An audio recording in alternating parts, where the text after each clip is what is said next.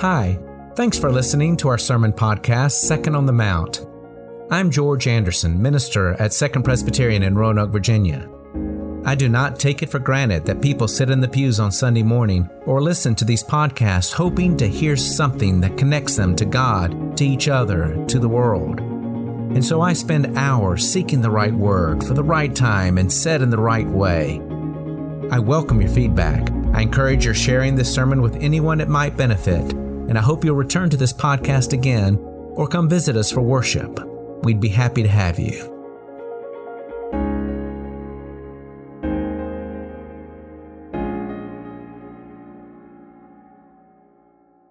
Let us pray.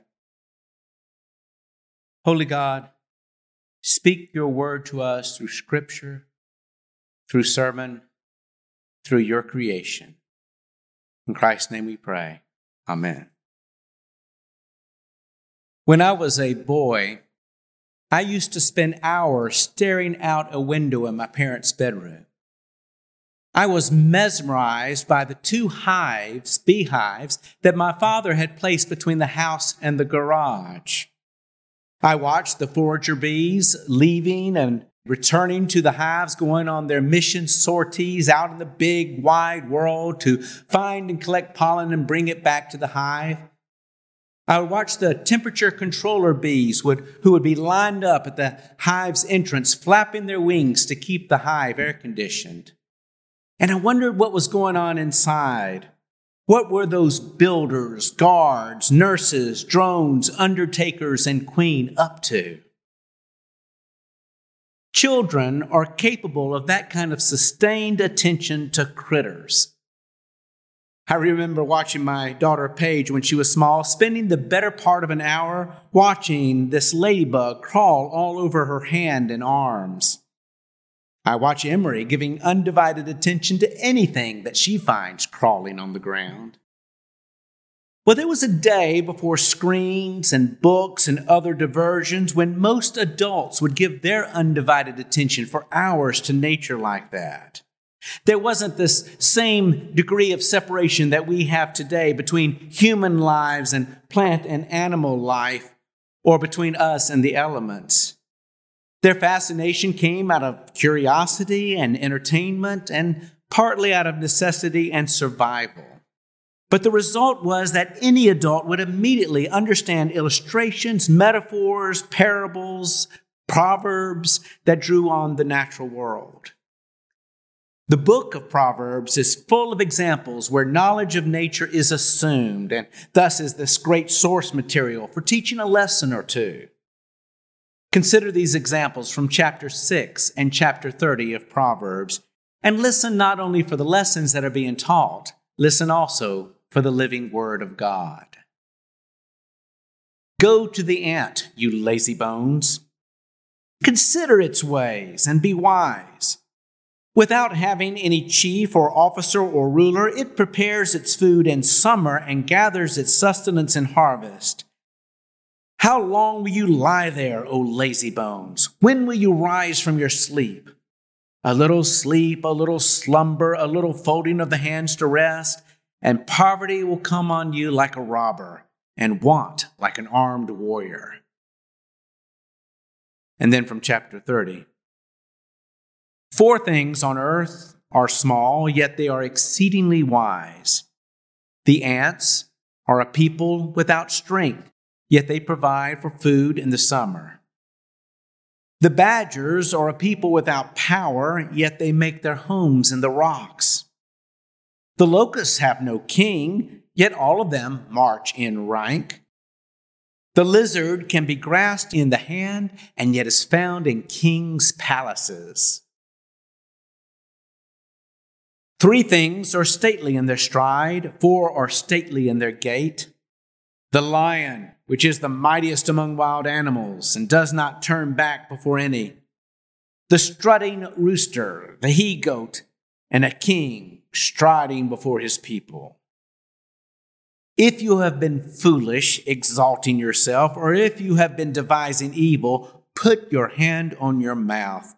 For as pressing milk produces curds, and pressing the nose produces blood, so pressing anger produces strife. The word of the Lord. Thanks be to God. The lizard can be grasped in the hand, but can be found in kings' palaces. Aren't palaces built to keep animals like that out? On Tuesday, I had a lunch with Catherine Walker. We talked about the separation between houses and nature and how it's not so clearly defined when houses are built in or next to woods. She told me about the uninvited guest in her house because she lives right up next to the woods, and I told her about the uninvited guest to Winrig, my parents' house in Montreat. Once, for instance, my father was sitting out there on the deck reading a book when a black bear decided to join him. Just climbed right on up onto the deck to be with him, probably after the hummingbird feeders that are up there.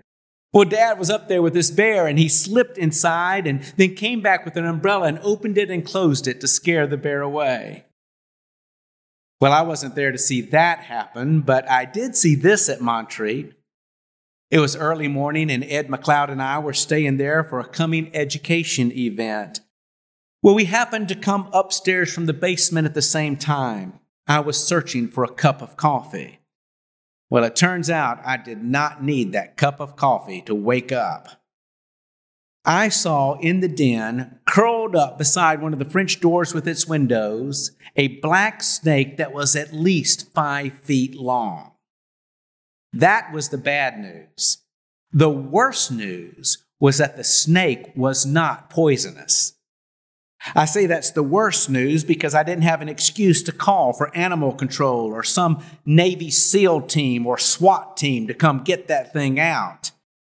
You know, we guy friends, at least those who are my friends, we have this guy code that we need to take care of things like that ourselves, which we did by one of us opening the door and the other gently urging the snake outside with a broom. And I then casually told my mother that we took care of it. When inside, I really wanted to say, "Mama, give me a hug." We build houses to keep animals like that out. We keep churches to keep them out as well. Just this past week, Mark Wigginton, Ben Brannon, and Brady Anderson chased a bat out of this church. It was flying all over the place, up and down the hallways near the sanctuary and in Kirk Hall. They had to chase it out. The church that I served in Jackson, Mississippi, had a tower that looked like a beehive. Well, bees thought so too and moved right in. And when I began my ministry there, thousands of bees lived up in this tower. And despite efforts to plug holes, both honey and dying bees would drop down in the chancel area underneath. Now, because it was the chancel area, the congregation didn't have to worry about the dripping honey, and they didn't have to worry about most of the dying bees, though a few would fly out their way, but the preacher sure did. When I preached, I not only had to be aware of what I was saying and being aware of the congregation that was around me on 3 sides, I had to be aware of the bees that might suddenly drop on my manuscript or in my hair. We finally got that problem taken care of. You know, after telling Catherine Walker at that Tuesday lunch my story about the snake in Mom and Dad's den, I went on to tell her what happened once in the church that my friend David Dickerson once served. Some of you remember David when he served as our parish associate for visitation. Well, years ago, David was in the middle of preaching a sermon from the pulpit of Bethesda Presbyterian Church, one of the oldest churches in Virginia. It is located in Rockbridge County on an absolutely beautiful spot on a wooded hill overlooking a turn in the river. It's the kind of place one would want to build a house or a church. It's also the kind of place where animals like to hang as well. Well, David was preaching away when he happened to glance over to the organist to his left. Now, normally she would be looking at him because she enjoyed his sermons, but this time, she was not looking at him. She was absolutely still, staring at the back wall to her immediate right. And David then saw what had stolen her undivided attention. An incredibly long snake had slithered through a hole in the wall. If the half that was inside the wall was as long as the half that was outside, This snake was a doozy, and it was calmly suspended, studying the organist's face just a few feet away. Well, David could see that it was a harmless black snake. He stopped his sermon and said to the congregation, "I know we're Presbyterians who don't engage in some worship practices that are practiced in other parts of this world, but right now we do need some snake handlers." And then he pointed over to the wall. Well, this was a rural church where the guy code about such things is even stronger than among my friends, and several teenage boys were more than happy to jump up to the task. And several of them rushed back there. They grabbed the snake and pulled hard, and it was remarkable, David said, how strong that snake was to stay inside that wall. But they finally ripped it out and then recessed down the aisle, holding the snake high, with the congregation cheering. No one remembers David's sermon, but they all remember being in church that Sunday. That snake was not supposed to be in that church. The bees were not supposed to be in Briarwood's tower, and that bat was not supposed to be flying down Second Presbyterian's hallways. I wonder, though, if the animal kingdom will have the same opinion about us when we're worshiping at Braylock later on. We're not going to be completely outside. We'll be under roof, but we will be in this open-air pavilion. We will not be surrounded by stained glass windows, but by scenes of the natural habitat of things that crawl, slither, swim, and fly. Perhaps this will be a chance for us to have something of an ecumenical experience of species diversity as we consider whose world this is. The wisdom writers would encourage it. In Scripture, one might say that there is this inside tradition and there is an outside tradition.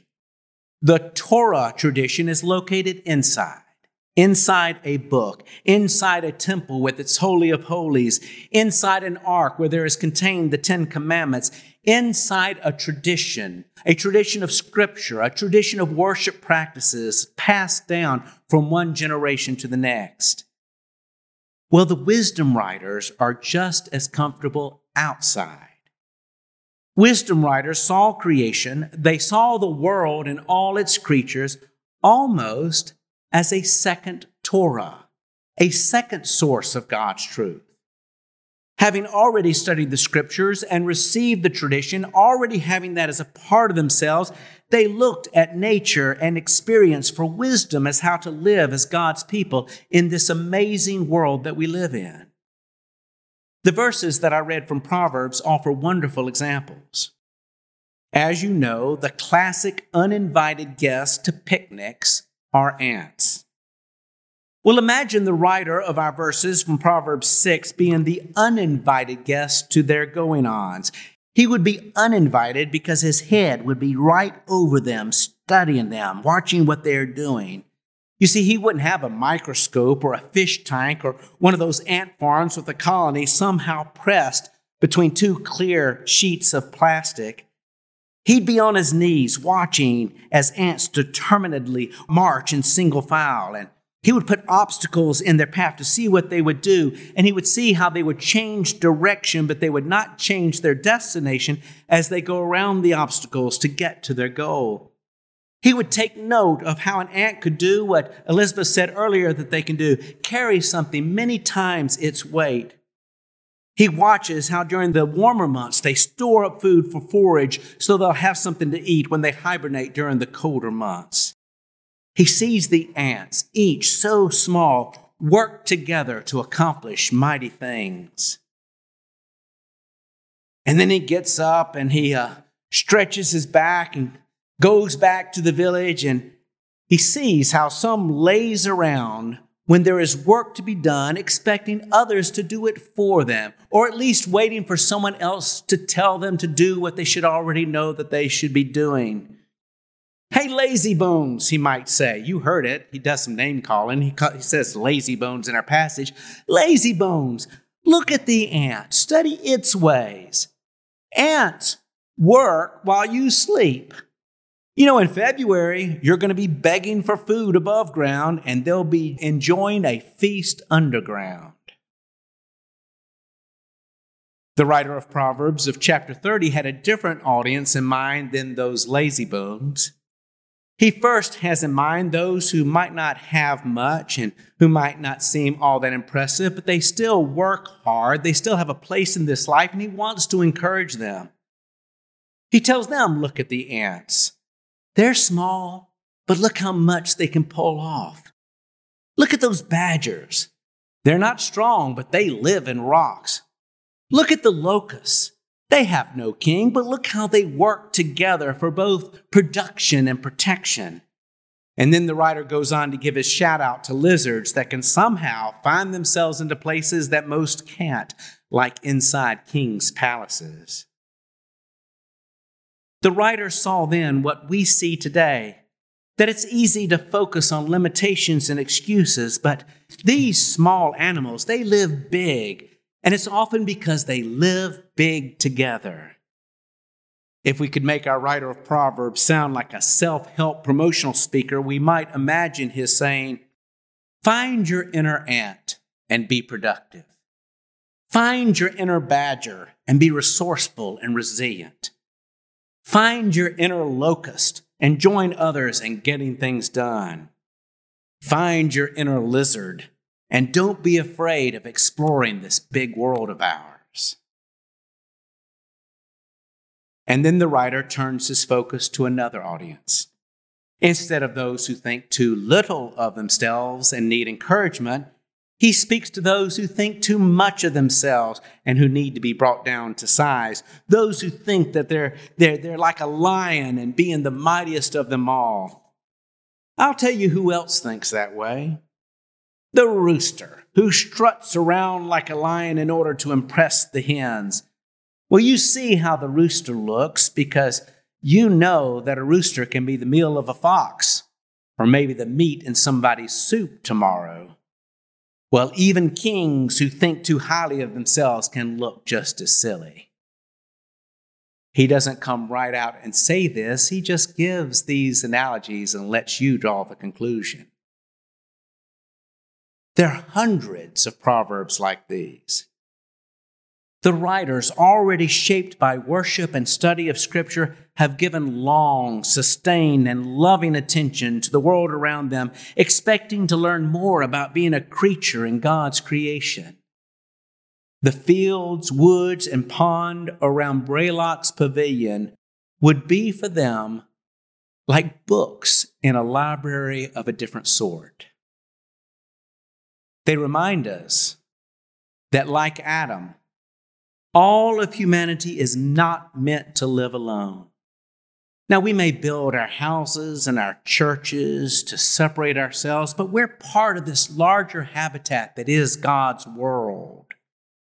Seeing how other plants and animals make a place within the world teaches us how to find our own rightful place in the world, if we'll only be humble enough to learn. I imagine that the beginning wisdom of such an informed life would know that to live well is to live in some kind of harmony with what else needs to breathe the air we breathe, the water we drink, the land on which we live. We would be grateful for what sustains us and care for what is needed to sustain those to come. We would accept limits to life and then explore opportunity within those limits. We would see the need to be good neighbors even to other species.